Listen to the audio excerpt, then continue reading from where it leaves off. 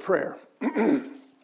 Father, I thank you for I thank you for your goodness. I thank you for your grace. I thank you especially for the gift of your Son and the gift of your word. And Lord, this morning we're going to look at some depth at just a small piece of it. And I just pray for your Spirit's presence. I pray as we open up your word that you would guide us, that you would direct us, that you would bless us, and that it would be of permanent value. And we pray this in Jesus' name. Amen. Quick question. What did you pay for your Bible? Now, I've had quite a few Bibles over the years. I remember spending probably close to $25 for a big fat NIV study Bible many, many years ago. And I remember after a number of years of use, it just started falling apart. And one of the lovely things that someone once did for me was they got that Bible and they had it rebound and recovered. I did a quick check on the internet to see what a Bible goes for these days. And I found out if you have a Kindle, you can order from Amazon, and Amazon will sell you a bunch of different translations on your Kindle for the price of 0.00. I mean, literally, you order it as if it's a regular Amazon order, and the price comes up as 0.00. The cheapest print version of an ESV translation that I found was you can buy one for $2.49. But there's literally dozens of organizations that will send you one for free. I even found an organization that will send you a free study Bible and pay for the shipping as well. But it's not like most families don't have a Bible. I mean, most families have their own precious family Bible, and it's precious because it probably contains lots of family information, lots of pictures. For many, the family Bible is just a venerable token that they place on a shelf to be taken down only on the rarest of occasions. And I think that's because most people just don't realize how precious that Bible is. And so this morning, I want to look at a passage from 1 Peter that addresses the uniqueness of the Bible and some particular ways that God put it together. And God is describing what some of the authors of Scripture thought about what they were doing as they wrote these sacred texts in this passage this morning. It's 1 Peter 1, 10 to 12. It says, "Concerning this salvation, the prophets who spoke of the grace that was to come to you searched intently and with the greatest care, trying to find out the time and circumstances to which the Spirit of Christ in them was pointing when he predicted the sufferings of the Messiah and the glories that would follow. It was revealed to them that they were not serving themselves, but you, when they spoke of the things that have now been told you by those who have preached the gospel to you by the Holy Spirit sent from heaven. Even angels long to look into these things." We're going to spend a lot of time looking at that passage. This is in Peter's letter. In his opening statement in his letter, he speaks of the good news and the bad news that born-again believers in Christ experience. And the good news is the treasure. He says in verse 4, he says, "An inheritance that can never perish, spoil, or fade. This inheritance is kept in heaven for you." I just think about that. What God is saying is there's already an inheritance. It's reserved. It's there. It's waiting for you. And the bad news, if I can call it that, is the trials. Verses 6 and 7 says, "In this you rejoice, though now for a little while, if necessary, you've been grieved by various trials, so that the tested genuineness of your faith, more precious than gold that perishes though it's tested by fire, may be found to result in praise and glory and honor at the revelation of Jesus Christ." So God says the thing that's most precious to him, and actually therefore to us, is faith. He says trials are designed by God to refine that faith so that when that great day of salvation comes, we can bring honor and glory to Christ. And then Peter next goes on to tell us that faith itself, it has its own inherent joy. This is what he says. He says, "Though you have not seen him, you love him. And even though you do not see him now, you believe in him and are filled with an inexpressible and glorious joy. For you are receiving the end result of your faith, the salvation of your souls. You see, faith grows by realizing all the dots that had to connect for you to come to the place where you acknowledge Christ as your Savior. And it continues as you see these dots of your life repeatedly lining up to form a pattern, not necessarily of worldly success, but of a commitment to a trajectory that leads heavenward rather than earthward. As Michael Card says, there's a joy in the journey itself. And it's a joy that if you're not one of his, you can't even begin to understand or even fathom. I mean, I saw that in India. I saw that in people who had absolutely nothing that this world has to offer. And yet, like Peter says, they had the most profound sense of joy I had ever seen. These are folks who were literally watching their salvation play itself out in real time.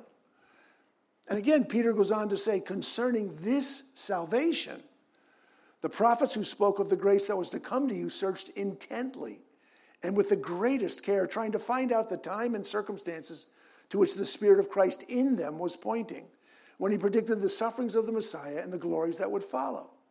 It was revealed to them that they were not serving themselves, but you, when they spoke of the things that have now been told you by those who have preached the gospel to you by the Holy Spirit. Even angels long to look into these things. Peter is pointing to this progressive unfolding of truth that we find in Scripture. I mean, God chose to reveal the truth of the gospel over the course of thousands and thousands of years.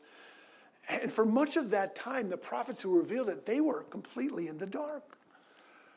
I mean, the prophets who revealed this truth on a piecemeal basis, quote, searched intently and with the greatest care, trying to find out the time and circumstances to which the Spirit of Christ in them was pointing when he predicted the sufferings of the Messiah and the glories that would follow. And so they searched intently, but they never got the whole picture. And again, it was revealed to them that they were not serving themselves, but you. When they spoke of the things that have been told you by those who have preached the gospel to you by the Holy Spirit sent from heaven, even angels long to look into these things. And so it's saying the prophets never found what they were looking for. And instead, God told them, no, you're serving a future generation. Those who would be privileged enough to hear the whole gospel poured out in real time. And prior to that, everyone dealt with a fragmented gospel that no one could fully understand. And the very first expression of this gospel that defied understanding, that came at the very beginning. Right there in the Garden of Eden, directly after the fall of Adam and Eve. You know, we often talk about the rebellion of Adam and Eve, but we need to go even further back to see that there was yet another rebellion. There was two. The very first one took place between Lucifer and God himself. And Lucifer was the creation of God. I mean, Father, Son, and Holy Spirit, the self-originating and self-sustaining creator, gave life and existence to a creature who, by all accounts, was the highest created being ever. It's this Lucifer who first rebelled against God. And the account of that rebellion and its effects is found in Revelation 12. It says, war broke out in heaven. Michael and his angels fought against the dragon, and the dragon and his angels fought back. But he was not strong enough, and they lost their place in heaven. The great dragon was hurled down, that ancient serpent called the devil, or Satan, who leads the whole world astray. He was hurled to the earth, and his angels with him. So you see, unless you understand the effects of this first rebellion, then nothing's going to really make sense. You have to understand this earth is fallen. It's cursed to decay because the premier angel, Lucifer, fought and lost a war in heaven, was cast out of heaven, and landed enraged here on earth. And it was this creature who successfully tempted Adam and Eve to give up their perfection and so curse themselves and the earth that was given to them freely as a gift. And ever since his arrival on earth, this fallen angel has sought to make war against human beings. Revelation 12 says, the accuser of our brothers and sisters who accuses them before our God day and night has been hurled down. And so there he was, right at the dawn of creation, when Adam and Eve are walking in the garden. He had taken the form of a serpent, and from the start he began accusing God of trying to steal from Adam and Eve something that he said they were entitled to. Now, most of you are familiar with Bill Maher. And Bill Maher likes to point out the absurdity of Christianity by saying, this is a religion that believes in talking snakes. Now, Mr. Maher, he's an atheist who believes that we arrived here from nothing, created by no one, and that simply through time and chance, presto, change-o, here we are. I mean, he's a big proponent of the Big Bang, but I've never heard him give any explanation of where the components of the Big Bang ever came from. You see, that's Mr. Maher's absurd little secret. And we've got talking snakes. He's got the material that comprises the entire universe coming from nowhere, produced by nothing. I always tell folks, both sides of this argument can be reduced to examples of silliness. Because in the end, even atheism comes down to a matter of faith. I mean, I choose to put my faith in a talking snake crushed by God rather than nothing creating a protein soup that magically turns into human beings. And the point is, never let the other side try to shame you into thinking that you think something silly when they believe something even sillier. Anyway, back to this angel Lucifer. He's thrown out of heaven. He's landing enraged on earth, and he discovers a perfect Adam and Eve walking in the garden. And so this devil takes the form of a serpent, and he tells Adam and Eve that God's withholding from them the ability to be just like God. Tells them they need to rebel, they need to disobey, they need to eat the forbidden fruit and so become gods as well. Well, as soon as they eat that fruit, they realize that they've been had. That when they disobeyed, they had committed treason against their Creator, that they were no longer perfect like their Creator, that they were now fallen and sinful like the serpent, like the devil himself. Genesis 3 says, so the Lord God said to the serpent, because you have done this, cursed are you above all livestock and all wild animals. You will crawl on your belly and you will eat dust all the days of your life. And I will put enmity between you and the woman, and between your offspring and hers. He will crush your head and you will strike his heel. Now, I think we've all heard this before. It's an astounding statement that God made, knowing that it would take thousands of years of people searching intently before it even remotely began to make sense. I mean, there's no chance whatsoever that Adam and Eve or Cain and Abel or Abraham or Isaac or Jacob or any of the other prophets would understand at all what God was clearly stating here. Now, we can understand it perfectly because we're the ones who've been given the full revelation of God in a book we call the Bible. A book that you can get for free on Kindle. I mean, God in that statement to the serpent was actually making a declaration of war between Lucifer, otherwise known as Satan, or the devil, and the crown of creation, human beings that are created in God's own image. And we have the benefit of the whole gospel that's been revealed over thousands of years, and we understand what God is saying in that passage. Well, what he's saying is that Eve is going to be singled out as the particular enemy of the serpent, because the Messiah, Jesus Christ, is actually going to become one of these same creatures that Lucifer so hated. He's going to become a human being. He's going to be called Jesus of Nazareth. And that enmity between Satan and human beings would be focused primarily on women and not men, because God in the flesh would come to the earth through the agency of women. It's astounding that God in his wisdom gave the ultimate role that a human being would ever have in salvation, not to a man, but to a woman. Jesus' humanity would come through a female named Mary. His divinity would come not through a human male, but through God's Holy Spirit. God said in Matthew 1:18, this is how the birth of Jesus the Messiah came about. His mother Mary was pledged to be married to Joseph, but before they came together, she was found to be pregnant through the Holy Spirit. You see, man had absolutely nothing to do with the Messiah coming to earth. There was no seed of man fertilizing Mary's egg in the normal fashion. Instead, God said through an angel to Mary, the Holy Spirit will come on you, and the power of the Most High will overshadow you. So the Holy One to be born will be called the Son of God. So it's no wonder why the serpent would be at enmity with the woman. I mean, she represented the greatest existential human threat that there ever was to the devil. It was Mary who would give birth to God in the flesh, who would come to earth specifically to do battle with the prince of the earth, with the devil. That's why 1 John says the reason the Son of God appeared was to destroy the devil's work. Now, I mentioned there were two great rebellions, one that took place among the angels and another that took place among human beings. Now, the human rebellion, we know all about that. It started with Adam and Eve, and it's still being played out to this very moment. It's the life that you and I live out today as Christians. But that angelic rebellion, that rebellion that took place in heaven that caused Lucifer to be cast out and sent to earth, that had a very different result. God extended astounding and amazing grace to human beings when they fell.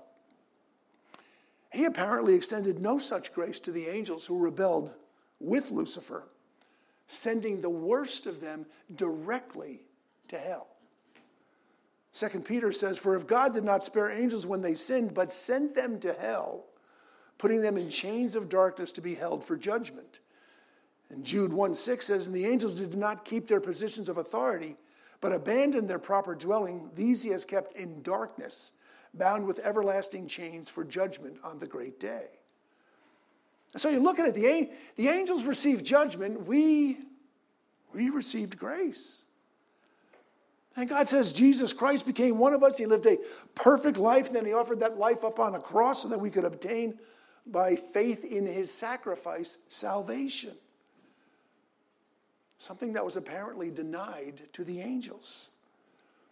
And that grace is specifically what Peter is talking about. Again, he says, concerning this salvation, the prophets who spoke of the grace that was to come to you searched intently and with the greatest care, trying to find out the time and circumstances to which the Spirit of Christ in them was pointing when he predicted the sufferings of the Messiah and the glories that would follow.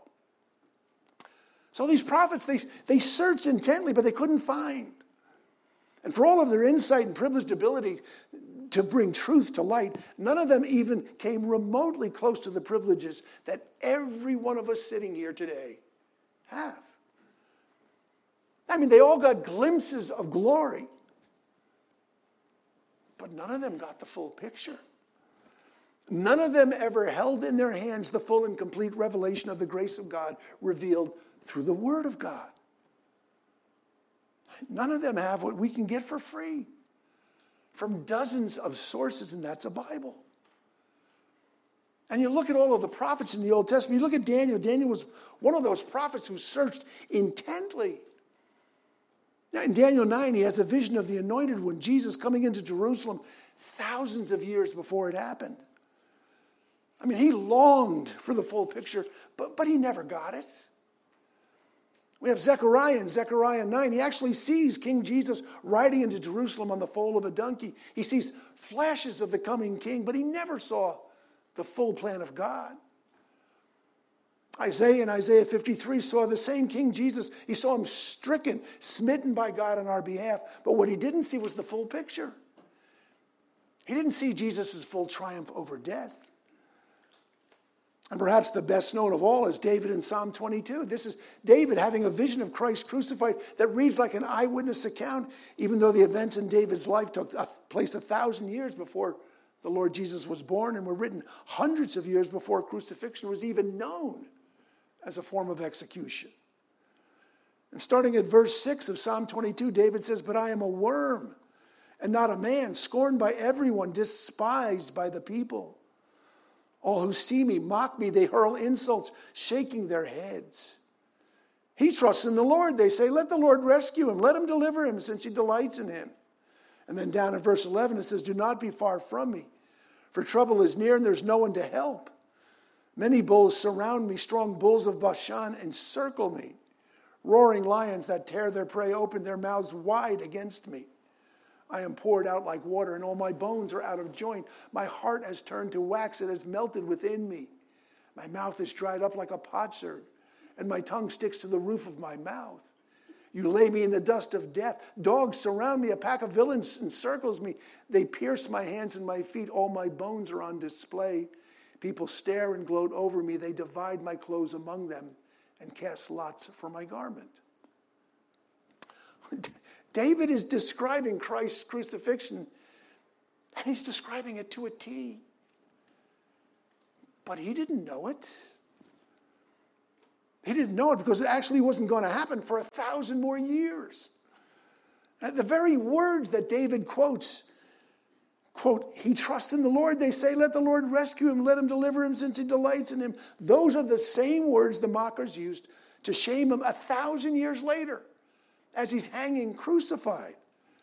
I mean, Matthew 27 gives us the same account in real time. It says, in the same way the chief priests, the teachers of the law, and the elders mocked him. He saved others, they said, but he can't save himself. He's the king of Israel. Let him come down now from the cross and we'll believe in him. He trusts in God. Let God rescue him now if he wants him. For he said, I am the Son of God. In the same way the rebels who were crucified with him also heaped insults on him. David also, he prophetically writes, my mouth is dried up like a potsherd and my tongue sticks to the roof of my mouth. You lay me in the dust of death. Well, 1,000 years later at the crucifixion, Jesus himself said, I am thirsty. A jar of wine vinegar was there, so they soaked a sponge in it, put the sponge on a stalk of a hyssop plant, and lifted it to Jesus' lips. When he received the drink, Jesus said, it is finished. And with that, he bowed his head and gave up his spirit. David also prophetically writes, they divide my clothes among them and cast lots for my garment. Again, 1,000 years later, we have this event recorded in real time, which says, when the soldiers crucified Jesus, they took his clothes, divided them into 4 shares, one for each of them, with the undergarment remaining. This garment was seamless, woven in one piece from top to bottom. Let's not tear it, they said to one another. Let's decide by lot who will get it.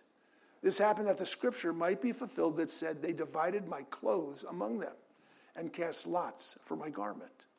So this is what the soldiers did. Now, all of this and this exquisite detail, it begs the question. The question is, how did David know about this crucifixion? Oh, the answer is simple. He didn't. He never got the whole picture. I mean, that was a privilege reserved for us. I mean, it really wasn't David who was writing Psalm 22 some 1,000 years before it happened. It was the Spirit of Christ who became Jesus of Nazareth, who wrote that psalm through David.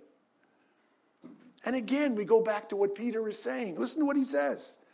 Concerning this salvation, the prophets who spoke of the grace that was to come to you searched intently and with the greatest care, trying to find out the time and circumstance to which the Spirit of Christ in them was pointing when he predicted the sufferings of the Messiah and the glories that would follow. You see, it was the Spirit of Christ within Daniel and Zechariah and Isaiah and David, as well as all the other Old Testament prophets, who pointed to the suffering of Christ and the glories that would follow. I mean, the prophets searched intently and with the greatest of care, but they came up empty. And the amazing thing is that what they searched for, God has placed at our feet. And what we have here is this unspeakable privilege of the full revelation of God. And did I mention you can get a full translation for $2.49 from Amazon? See, what we often don't have is the good sense to realize the gift that we have been presented with. I mean, folks, for centuries, they've longed to see what we've been given to see. And that applies to a host of New Testament mysteries as well. You know, when Jesus revealed to his disciples the meaning of the parable of the sower and the seeds, he revealed that seeing and understanding Scripture is a blessing that only God can bestow, and it's a right that no man can claim. And again, Jesus made that clear in Matthew 13. I mean, Jesus had just preached to a crowd that was so large, he had to speak from a boat. And I've mentioned this many, many times before. He spoke a parable that nobody understood what he was saying. And once again, we see a truth revealed in a way that no matter how intently you searched or inquired, you would not discover it. I mean, Jesus talked about a farmer sowing seed on 4 different types of soil. There was rocky soil, there was thorny soil, there was barren pathway soil, and good soil. But all Jesus does as he's teaching from this boat is he describes what happens to each seed as it lands on that particular type of soil. And then with no teaching, no explanation, no description, no illustration, he just leaves. And he leaves with this admonition. He says, whoever has ears, let them hear. I mean, we know for a fact, the disciples were appalled. I mean, fix all of these people. They're gathered to hear the master speak. It's so big a crowd. He's got to speak from a boat. And he's speaking in ways that nobody understands. Matthew 13, it says the disciples came to him and asked, why do you speak to the people in parables? And, my guess is the disciples' question was half question and half veiled rebuke. It was like, why are you doing this? Nobody understands you. Why are you speaking in a way that nobody gets? And this is the key. It says that's Jesus replied, because the knowledge of the secrets of the kingdom of heaven has been given to you, but not to them. And Jesus goes on to tell them that Isaiah had prophesied of these people's blindness and deafness, and just before he gives them a full explanation of what the parable means, he says in verse 16, blessed are your eyes because they see, and your ears because they hear. For truly I tell you, many prophets and righteous people long to see what you see, but did not see it, and to hear what you hear, but did not hear it. And if those words sound familiar, just consider our scripture this morning. Those prophets searched intently with the greatest of care. They longed to see what we see, but they did not see it. And you know why they didn't see it? Well, again, I go back to the same verse because Peter tells us why. He says, it was revealed to them that they were not serving themselves, but you, when they spoke of the things that have now been told you by those who have preached the gospel to you by the Holy Spirit sent from heaven. Even angels long to look into these things. And what Peter is telling him, he says, the whole of redemptive history from the Garden of Eden through the prophets to the cross itself and the resurrection, it's all been revealed in bits and pieces throughout the entire Word of God. And Peter's drawing the biggest of big pictures here. He's telling us that the prophets of old prophesied in part because they only knew in little bitty pieces. But that we who have the untold privilege of having the whole gospel now know what the prophets could only dream of knowing. And that's Jesus Christ and him crucified and resurrected, something you can find out for $2.49 at Amazon. Or free if you've got a Kindle. This is what Hebrews 1 says. It says, in the past, God spoke to our ancestors through the prophets at many times and in various ways, but in these last days he has spoken to us by his Son. And so what he's saying is the language that God is speaking to us today, it's not French or German or any other language, it's Jesus. That's the language. And what he's saying is he's the one who alone makes all of this start to make sense. So Peter says to the prophets, they were not serving themselves, but you, when they spoke of the things that have now been told you by those who have preached the gospel to you by the Holy Spirit sent from heaven. And what he means is that Daniel, Isaiah, Zechariah, David, and all the others, they each spoke in fragmented ways of things that has now been told to us completely by those who preach the gospel by the Holy Spirit sent from heaven. And so at last we have the big picture.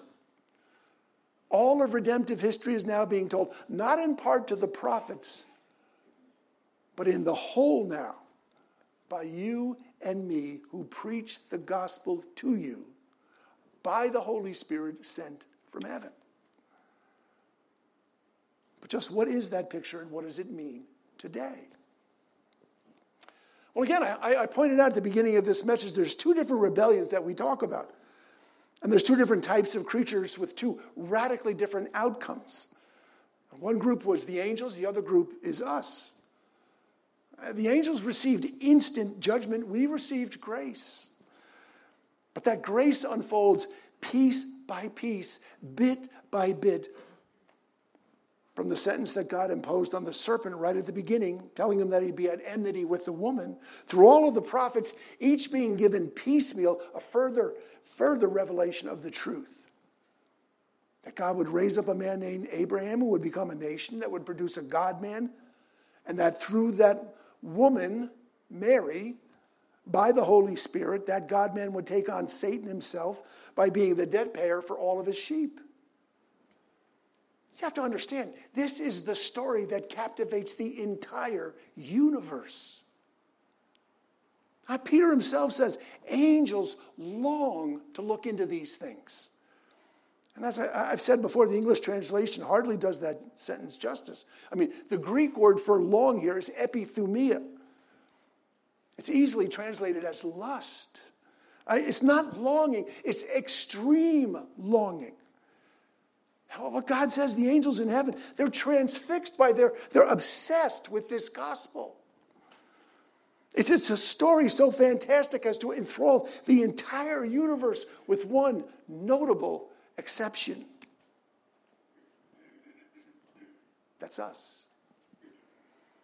We are at the center of the story, and yet, because of the curse of Adam, we are blind, bored, and kind of indifferent to the story.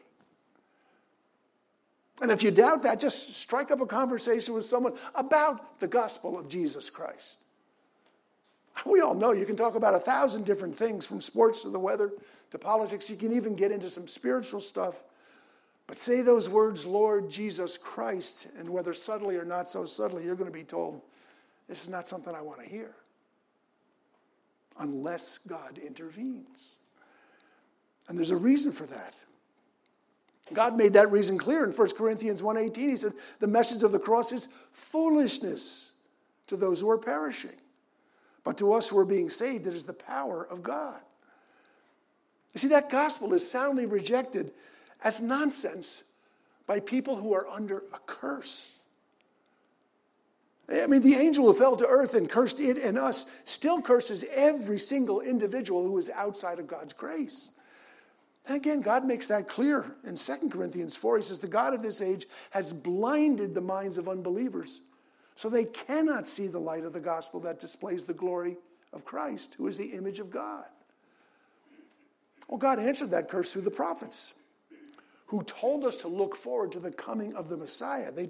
We are told that they were not serving themselves, but you, when they spoke of the things that have now been told you by those who have preached the gospel to you by the Holy Spirit sent from heaven. So we now have the whole picture. Now it is we who tell angels as well as powers and principalities just how wise and loving and kind and powerful the Messiah is. And we do that by demonstrating the outworking of his work in our lives, by showing what his redemption has done to our ordinary lives. You see, God has chosen angels to reveal his justice to. He's chosen human beings to reveal his mercy to. And here's where this message becomes very practical. You see, angels, I've said, angels are obsessed with this gospel.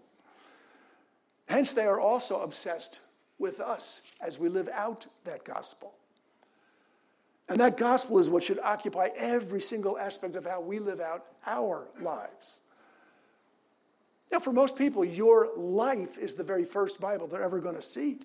It's the very first Bible they're ever going to read as they read you. Well, let me explain how this works itself out by telling you a story that happened years and years ago. I was on a field trip with one of my kids. We went to Bear Mountain State Park, which to no one's surprise has a bear paddock. It's a big open space. It's a space where you can watch the bears do their thing in some measure of safety. The way the paddock is constructed, there's this large concrete lip that goes out over the whole thing so the bears can't get out. This particular morning that we went, we were all kind of tucked away. The bears were all tucked away under that lip so nobody could really see them.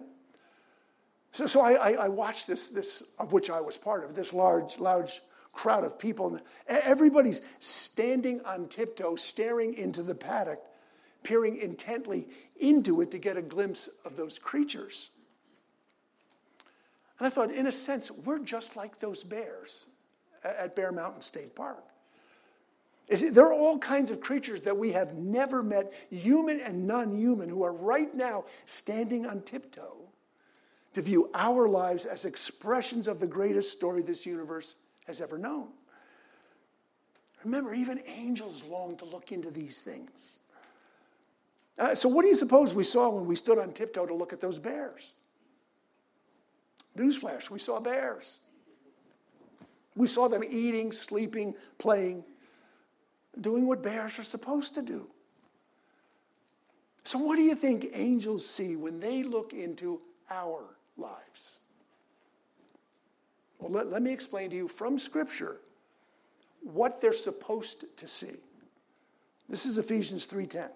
This is the Holy Spirit speaking through Paul, and he's speaking about the very same grace that Peter is speaking about. He's talking about mysteries unfolding. This is what he says. He says, "This grace was given me to preach to the Gentiles the boundless riches of Christ, and to make plain to everyone the administration of this mystery, which was for ages past kept hidden in God who created all things." So here's Paul telling us, guess what? I get to tell you the whole story now. I get to make it plain what was kept hidden by God for ages. And here's why. He says his intent was that now, through the church, the manifold wisdom of God should be made known to the rulers and authorities in the heavenly realms, according to his eternal purpose that he accomplished in Christ Jesus our Lord. You see God's intent here? God's intent is to display his manifold wisdom, and that means wisdom displayed in thousands of different ways. And it's displayed to whom? Well, he says to the rulers and authorities in the heavenly realms. Well, that certainly means angels. Probably means a lot of other creatures that we've never met. But where is this wisdom put on display? Through the church. His intent was that now, through the church, the manifold wisdom of God should be made known to the rulers and authorities in the heavenly realms. I mean, that's wisdom's displayed, not by presidents and potentates and the powerful, not by priests or popes or pastors. The church, it's you guys. It's all of us. That's us living out our standard everyday lives. And what I'd love you to see is that we are living in a human paddock right here on planet Earth. Now, we've got creatures, both human and non-human, that are standing on tippy-toe, looking intently at everything that we do. And what do the angels see when they look into our lives? I mean, do they see ordinary people carrying on the flow of redemptive history by living out their ordinary lives for the glory of God? That's what they should see. The amazing thing is that it's not the extraordinary but ordinary things in our lives. Those are the things that really matter. I mean, I was standing on tippy-toe at the bear paddock because I wanted to see bears do what bears do. I wanted to see them just being bears. I have no desire whatsoever to go to those bizarre circuses that have bears dressed up in tutus and carrying parasols, riding on bicycles and jumping through hoops. I mean, that may be amusing to some people, but it's not real at all because that's not how real bears live their real lives. And the same is true for us. What it's saying is that God's angels are fixed on us bringing glory to God through our ordinary lives. And Paul says, so whatever you eat or drink or whatever you do it all for the glory of God. And so he asks, could anything be more ordinary than eating and drinking? You know, sometimes we set our sights on living like Christian circus performers rather than ordinary redeemed believers. We convince ourselves that if God's going to ask us to go out and slay dragons for Christ, we'll go out and go happily, but that's not likely to ever happen. Most of us have little dragons that are very, very ordinary right here at home. Dragons that challenge our notions of what it means to live life to the glory of God. I mean, we need to understand that while we are living out our ordinary lives, extraordinary things are happening all around us. Angels are watching us. And we're as oblivious as those bears were. And we're oblivious when we refuse to live our life like the world wants us to live, when we take the risk of simply telling others that Christ is the reason that we do live, and when we gather for a simple meal and take the time to offer up thanks and praise to God for it, then we're demonstrating the glory of God in the way we live out our ordinary lives. I mean, I opened this message speaking about a different type of seeing. In reality, it's not about seeing at all. It's about being seen. We talk about living your life coram Deo. That's simply a Latin phrase that means under the gaze of God. See, everything we do in this life, it's a reflection of the grace and the transforming power of the Spirit of Christ in us. Or not. Peter tells us that the prophets for centuries desperately searched the scriptures trying to find out what the big picture was. Again, they were not serving themselves, but you. When they spoke of the things that have now been told you by those who have preached the gospel to you by the Holy Spirit sent from heaven. And so we've got our Bibles. You know, many believers died so we'd have the privilege of actually owning a Bible, which, did I mention, you can get for nothing. We get to see the big picture. Now, we get to realize that now we are part of the big picture. And when we reflect that grace by preaching and living the gospel with our mouths and with our lives, we can be assured even angels long to look into that. Let's pray. Father, I thank you for the role that you've given us. Whether you eat or drink, whatever you do all for the glory of God. I pray that we would begin to realize that our life here on earth is not that different from the life of those bears in that paddock, and that creatures throughout the universe are watching intently. And what they're looking for is the glory of God. And what they're trying to see is how our lives reflect that redemptive power of Christ. I pray that as we live our ordinary lives each and every day, we would reflect on the fact that we are being observed, that we are under the gaze of God, under the gaze of angels who long to see that redemptive plan played out. I pray you would give us the grace, the strength, the ability, the wisdom to do just that. And I pray this in Jesus' name.